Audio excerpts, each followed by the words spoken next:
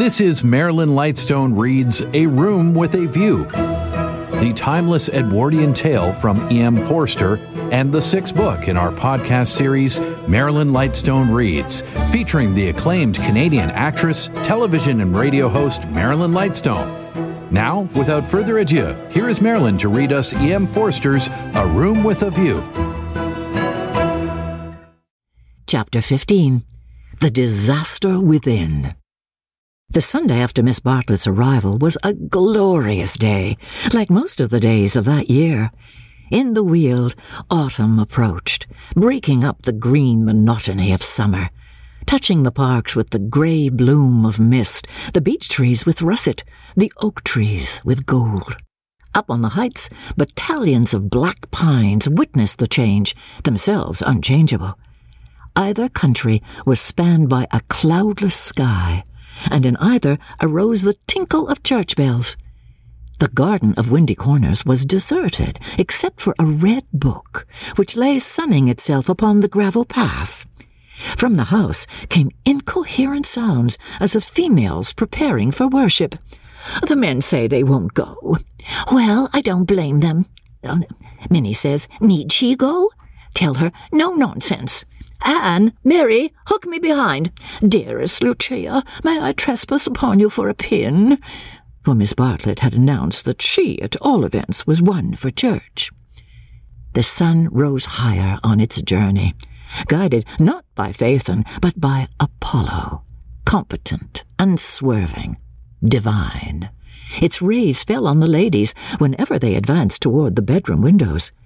On Mr. Beebe down at Summer Street as he smiled over a letter from Miss Catherine Allen, on George Emerson cleaning his father's boots, and lastly, to complete the catalogue of memorable things, on the red book mentioned previously.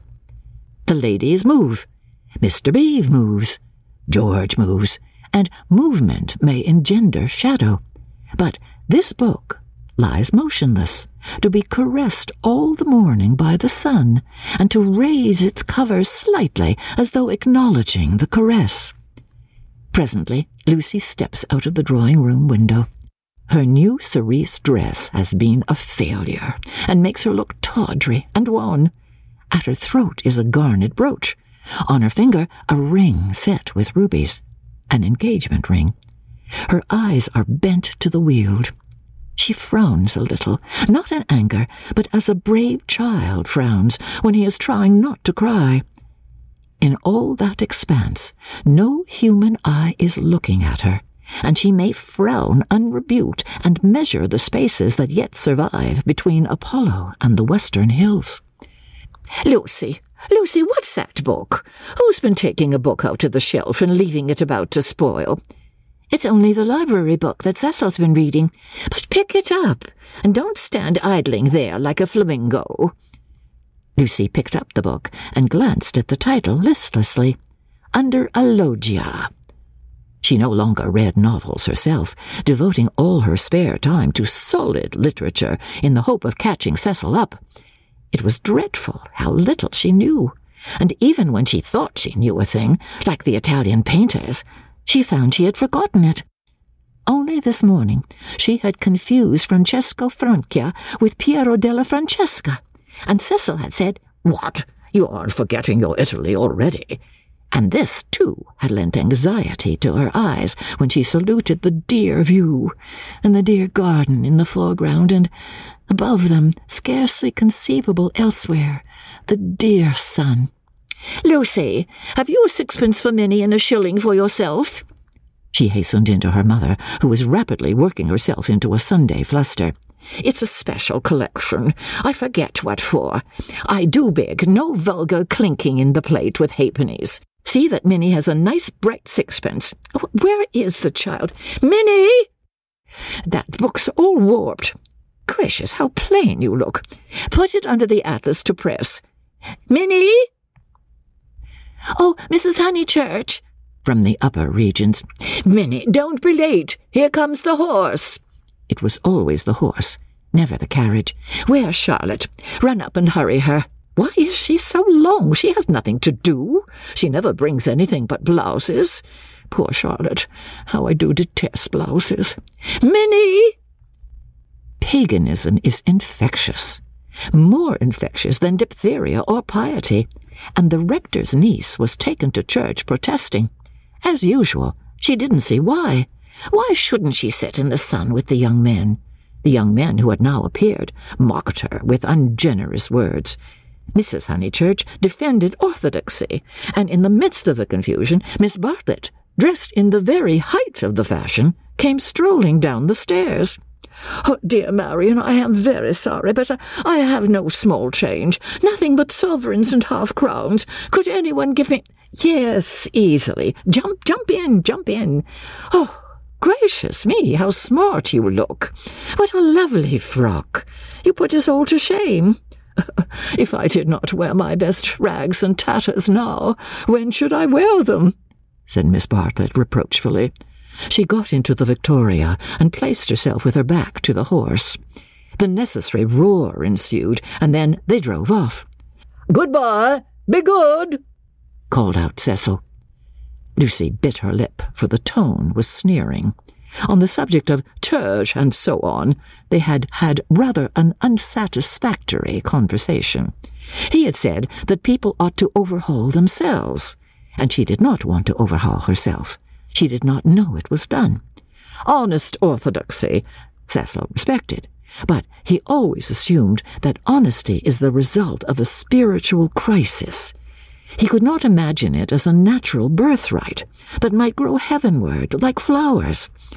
All that he said on this subject pained her, though he exuded tolerance from every pore.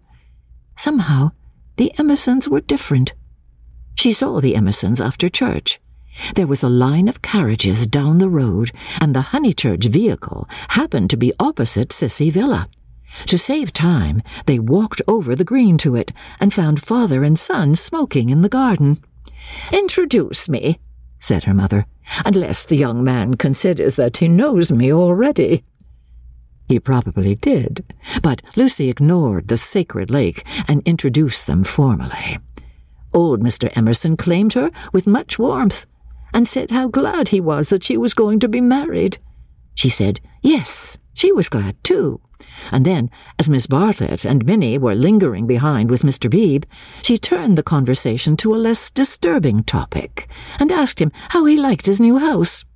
"Very much," he replied, but there was a note of offence in his voice. She had never— "Oh, very much," he replied, but there was a note of offence in his voice. She had never known him offended before. He added, "We find, though, that the Miss Allens were coming, and that we have turned them out. Women mind such a thing. I am very much upset about it." "I believe that there was some misunderstanding," said Mrs. Honeychurch uneasily.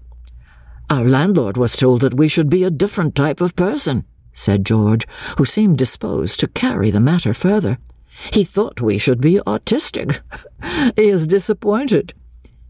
And I wonder whether we ought to write to the Miss Allens and offer to give it up. What do you think?" He appealed to Lucy. "Oh, stop now, you have come," said Lucy lightly. She must avoid censuring Cecil, for it was on Cecil that the little episode turned, though his name was never mentioned. "So George says. He says that the Miss Allens must go to the wall. Yet it does seem so unkind." "There is only a certain amount of kindness in the world," said George, watching the sunlight flash on the panels of the passing carriages. "Yes," exclaimed Mrs. Honeychurch, "that's exactly what I say. Why all this twiddling and twaddling over two Miss Allens?"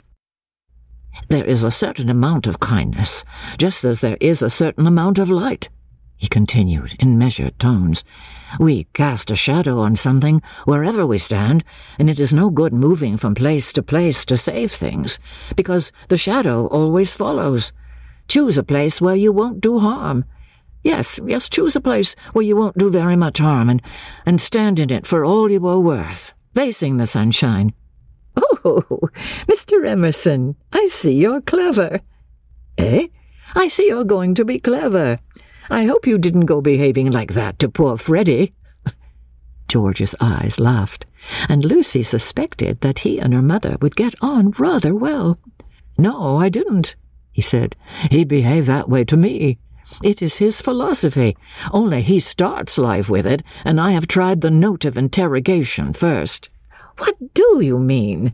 "No, never mind what you mean. Don't explain. He looks forward to seeing you this afternoon. Do you play tennis? Do you mind tennis on Sunday?" George mind tennis on Sunday. George, after his education, distinguish between Sunday? Very well. George doesn't mind tennis on Sunday. No more do I. That's settled. Mr. Emerson, if you could come with your son, we should be so pleased." He thanked her, but the walk sounded rather far. He could only potter about in these days. She turned to George. "And then he wants to give up his house to the Miss Allens." "I know," said George, and put his arm around his father's neck. The kindness that Mr. Beebe and Lucy had always known to exist in him came out suddenly, like sunlight touching a vast landscape. A touch of the morning sun? She remembered that in all his perversities he had never spoken against affection. Miss Bartlett approached. "You know our cousin, Miss Bartlett," said Mrs. Honeychurch pleasantly. "You met her with my daughter in Florence." "Oh, yes, indeed," said the old man, and made as if he would come out of the garden to meet the lady. Miss Bartlett promptly got into the victoria. Thus entrenched, she omitted a formal bow. It was the Pension Bertolini again, the dining table with the decanters of water and wine. It was the old, old battle of the room with the view. George did not respond to the bow. Like any boy, he blushed and was ashamed. He knew that the chaperone remembered. He said, I'll come up to tennis, if I can manage it," and went into the house. Perhaps anything that he did would have pleased Lucy, but his awkwardness went straight to her heart. Men were not gods, after all, but as human and as clumsy as girls. Even men might suffer from unexplained desires and need help. To one of her upbringing and of her destination, the weakness of men was a truth unfamiliar. But she had surmised it at Florence when George threw her photographs into the River Arno.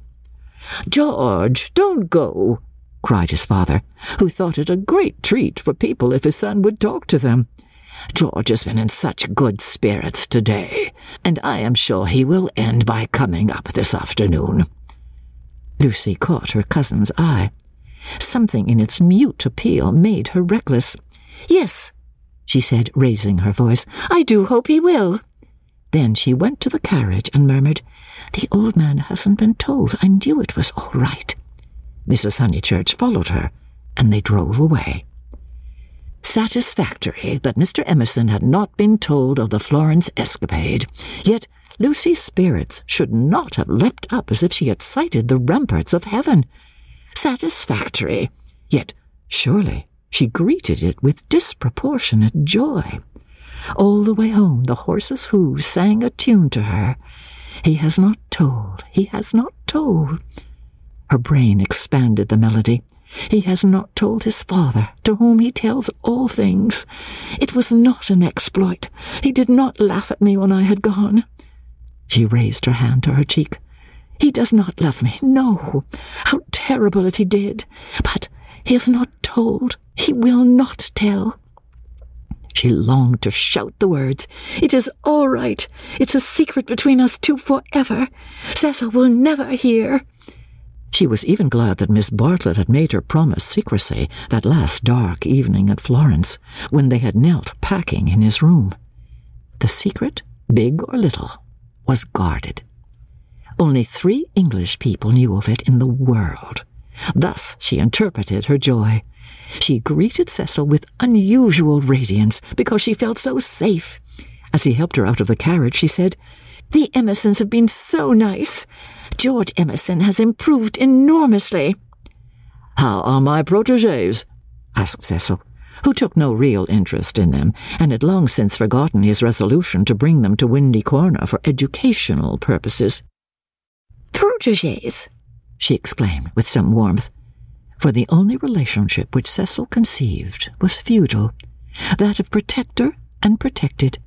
He had no glimpse of the comradeship after which the girl's soul yearned. "You shall see for yourself how your protégés are. George Emerson is coming up this afternoon. He is a most interesting man to talk to. Only don't," she nearly said, "don't protect him." But the bell was ringing for lunch, and as often happened, Cecil had paid no great attention to her remarks. Charm, not argument, was to be her forte. Lunch was a cheerful meal. Generally, Lucy was depressed at meals. Someone had to be soothed, either Cecil or Miss Bartlett, or a being not visible to the mortal eye, a being who whispered to her soul, "It will not last, this cheerfulness. In January you must go to London to entertain the grandchildren of celebrated men." But today she felt she had received a guarantee. Her mother would always sit there, her brother here. The sun, though it had moved a little since the morning, would never be hidden behind the western hills. After lunch, they asked her to play. She had seen Gluck's Armide that year, and played from memory the music of the enchanted garden, the music to which Renaud approaches beneath the light of an eternal dawn, the music that never gains, never wanes, but ripples forever like the tideless seas of fairyland. Such music is not for the piano, and her audience began to get restive, and Cecil, sharing the discontent, called out, "Now play us the other garden, the one in Parsifal." She closed the instrument. "Not very dutiful," said her mother's voice. Fearing that she had offended Cecil, she turned quickly round. There George was. He had crept in without interrupting her. "Oh, I had no idea," she exclaimed, getting very red, and then, without a word of greeting, she reopened the piano. Cecil should have the Parsifal, and anything else that he liked. "Our performer has changed her mind," said Miss Bartlett, perhaps implying she will play the music to Mr. Emerson. Lucy did not know what to do, nor even what she wanted to do. She played a few bars of the Flower Maiden's song very badly, and then she stopped. "I vote tennis," said Freddie, disgusted at the scrappy entertainment. "Yes, so do I." Once more she closed the unfortunate piano. "I vote you have a men's four." "All right." "Not for me, thank you," said Cecil. "I will not spoil the set." He never realized that it may be an act of kindness in a bad player to make up a fourth. "Oh, come along, Cecil. I'm bad, Floyd's rotten, and so I dare say is Emerson." George corrected him. "I am not bad." One looked down one's nose at this. "Then certainly I won't play," said Cecil, while Miss Bartlett, under the impression that she was snubbing George, added, "I agree with you, Mr. Vyse. You had much better not play, much better not." Minnie, rushing in where Cecil feared to tread, announced that she would play. "I shall miss every ball anyway, so what does it matter?" But Sunday intervened and stamped heavily upon the kindly suggestion. "Then it will have to be Lucy," said Mrs. Honeychurch. "You must fall back on Lucy. There is no other way out of it. Lucy, go and change your frock." Lucy's Sabbath was generally of this amphibious nature. She kept it without hypocrisy in the morning, and broke it without reluctance in the afternoon. As she changed her frock, she wondered whether Cecil was sneering at her. Really, she must overhaul herself and settle everything up before she married him. Mr. Floyd was her partner.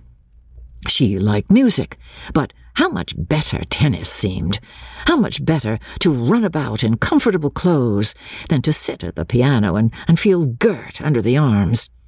Once more music appeared to her the employment of a child. George served, and surprised her by his anxiety to win. She remembered how he had sighed among the tombs at Santa Croce because things wouldn't fit, and how, after the death of that obscure Italian, he had leant over the parapet by the Arno and said to her, "I shall want to live, I tell you."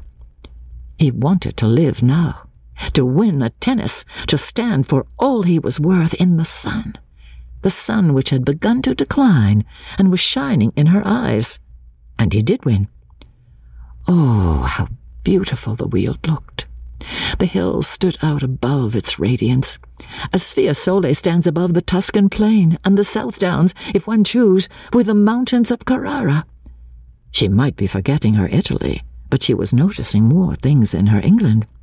One could play a new game with the view, and try to find in its innumerable folds some town or village that would do for Florence.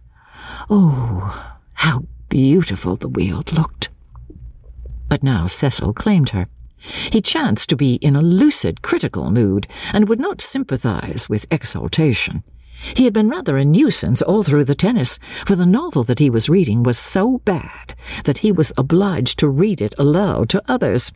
He would stroll round the precincts of the court and call it, "I say, listen to this, Lucy, 3 split infinitives." "Dreadful," said Lucy, and missed her stroke. When they had finished their set, he still went on reading. There was some murder scene, and really everyone must listen to it. Freddie and Mr. Floyd were obliged to hunt for a lost ball in the laurels, but the other two acquiesced.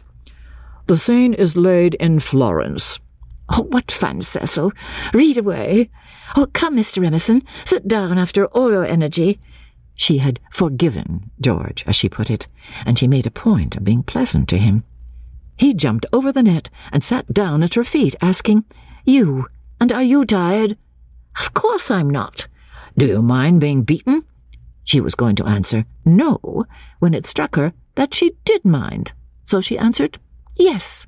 She added merrily, "I don't see you're such a splendid player, though. The light was behind you, and it was in my eyes." "I never said I was." "Why, you did. You didn't attend. You said—" "Oh, don't go in for accuracy at this house. We all exaggerate, and we get very angry with people who don't." "The scene is laid in Florence?" repeated Cecil, with an upward note. Lucy recollected herself. "Sunset. Leonora was speeding." Lucy interrupted. "Leonora? Is Leonora the heroine? Who's the book by?" "Joseph Emery Prank. Sunset. Leonora speeding across the square. Pray the saints she might not arrive too late. Sunset. The sunset of Italy. Under Orcagna's loggia. The Loggia de Lanzi, as we sometimes call it now." Lucy burst into laughter. "Joseph Emery Prank, indeed! Why, it's Miss Lavish.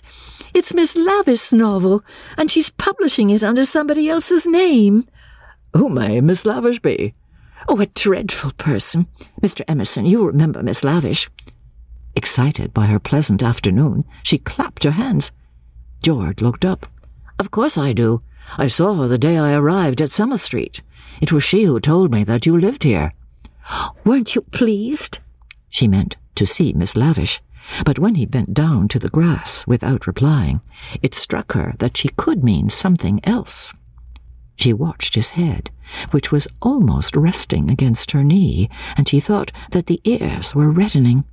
"No wonder the novel's bad," she added. "I never liked Miss Lavish, but I suppose one ought to read it as one's met her." "All modern books are bad," said Cecil, who was annoyed at her inattention and vented his annoyance on literature. "Everyone writes for money in these days." "Oh, Cecil." "It is so. I will inflict Joseph Emery Prank on you no longer." Cecil, this afternoon, seemed such a twittering sparrow. The ups and downs in his voice were noticeable, but they did not affect her. She had dwelt amongst melody and movement, and her nerves refused to answer to the clang of his. Leaving him to be annoyed, she gazed at the black head again. She did not want to stroke it, but she saw herself wanting to stroke it. The sensation was curious. "How do you like this view of ours, Mr. Emerson?" "I never noticed much difference in views." "What do you mean?" Because they're all alike, because all that matters in them is distance and air." Said Cecil, uncertain whether the remark was striking or not. "My father," he looked up at her, and he was a little flushed, "says that there is only one perfect view, the view of the sky straight over our heads, and that all these views on earth are but bungled copies of it." "I expect your father has been reading Dante," said Cecil, fingering the novel, which alone permitted him to lead the conversation. "He told us another day that views are really crowds of trees and houses and hills, and are bound to resemble each other like human crowds, and that the power they have over us is sometimes supernatural for the same reason." Lucy's lips parted. "For a crowd is more than the people who make it up. Something gets added to it, no one knows how, just as something has got added to those hills." He pointed with his racket to the South Downs. "What a splendid idea," she murmured. "I shall enjoy hearing your father talk again. I'm so sorry he's not so well." No, he isn't well. There's an absurd account of a view in this book," said Cecil. "Also that men fall into two classes, those who forget views and those who remember them, even in small rooms." "Mr. Emerson, have you any brothers or sisters?" "None. Why? You spoke of us." "My mother, I was meaning." Cecil closed the novel with a bang. "Oh, Cecil, how you made me jump!" "I will inflict Joseph Emery prank on you no longer. I can just remember us all three going into the country for the day and seeing as far as Hindhead. It's the first thing that I remember." Cecil got up. The man was ill-bred. He hadn't put on his coat after tennis. He didn't do. He would have strolled away if Lucy had not stopped him. "Cecil, do read the thing about the view." "Not while Mr. Emerson is here to entertain us." "No, read away. I think nothing's funnier than to hear silly things read out loud. If Mr. Emerson thinks us frivolous, he can go." This struck Cecil as subtle, and pleased him. It put their visitor in the position of a prig. Somewhat mollified, he sat down again. "Mr. Emerson, go and find tennis balls." She opened the book. Cecil must have his reading and anything else that he liked. But her attention wandered to George's mother, who, according to Mr. Eager, had been murdered in the sight of God. According to her son, had seen as far as Hindhead. "Am I really to go?" asked George. "No, of course, not really," she answered. "Chapter 2, said Cecil, yawning. "Find me Chapter 2, if it isn't bothering you." Chapter 2 was found, and she glanced at its opening sentences. She thought she had gone mad. "Here, hand me the book." She heard her voice saying, "It isn't worth reading. It's too silly to read. I never saw such rubbish. It oughtn't to be allowed to be printed." He took the book from her. "Leonora," he read, "sat pensive and alone. Before her lay the rich champaign of Tuscany, dotted over with many a smiling village. The season was spring." Miss Lavish knew somehow, and had printed the past in draggled prose for Cecil to read and for George to hear. "A golden haze," he read. "Afar off the towers of Florence, while the bank on which she sat was carpeted with violets. All unobserved, Antonio stole up behind her." Lest Cecil should see her face, she turned to George and saw his face.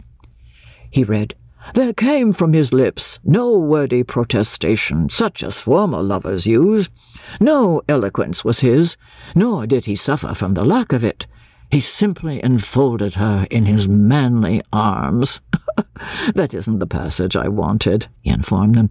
"There is another much funnier further on." He turned over the leaves. "Should we go into tea?" said Lucy, whose voice remained steady. She led the way up the garden, Cecil following her, George last. She thought a disaster was averted, but when they entered the shrubbery, it came. The book, as if it had not worked mischief enough, had been forgotten, and Cecil must go back for it, and George, who loved passionately, must blunder against her in the narrow path. "No," she gasped, and for the second time was kissed by him. As if no more was possible, he slipped back. Cecil rejoined her. They reached the upper lawn alone. Thanks for listening to Marilyn Lightstone Reads A Room with a View. This episode was produced by Justin Eacock, executive producer Moses Neimer. This is the sixth book in our Marilyn Lightstone Reads podcast series. We invite you to go back and listen to Marilyn read Pride and Prejudice, The Age of Innocence, Anne of Green Gables, Jane Eyre, and A Christmas Carol. You can also help support this podcast by recommending it to friends and leaving a 5-star review in your preferred podcast store. And while you're there, look for a variety of other quality podcasts proudly presented by the Zoomer Podcast Network. This podcast is proudly produced and presented by the Zoomer Podcast Network, home of great podcasts like Marilyn Lightstone Reads, Idea City on the Air, and The Garden Show.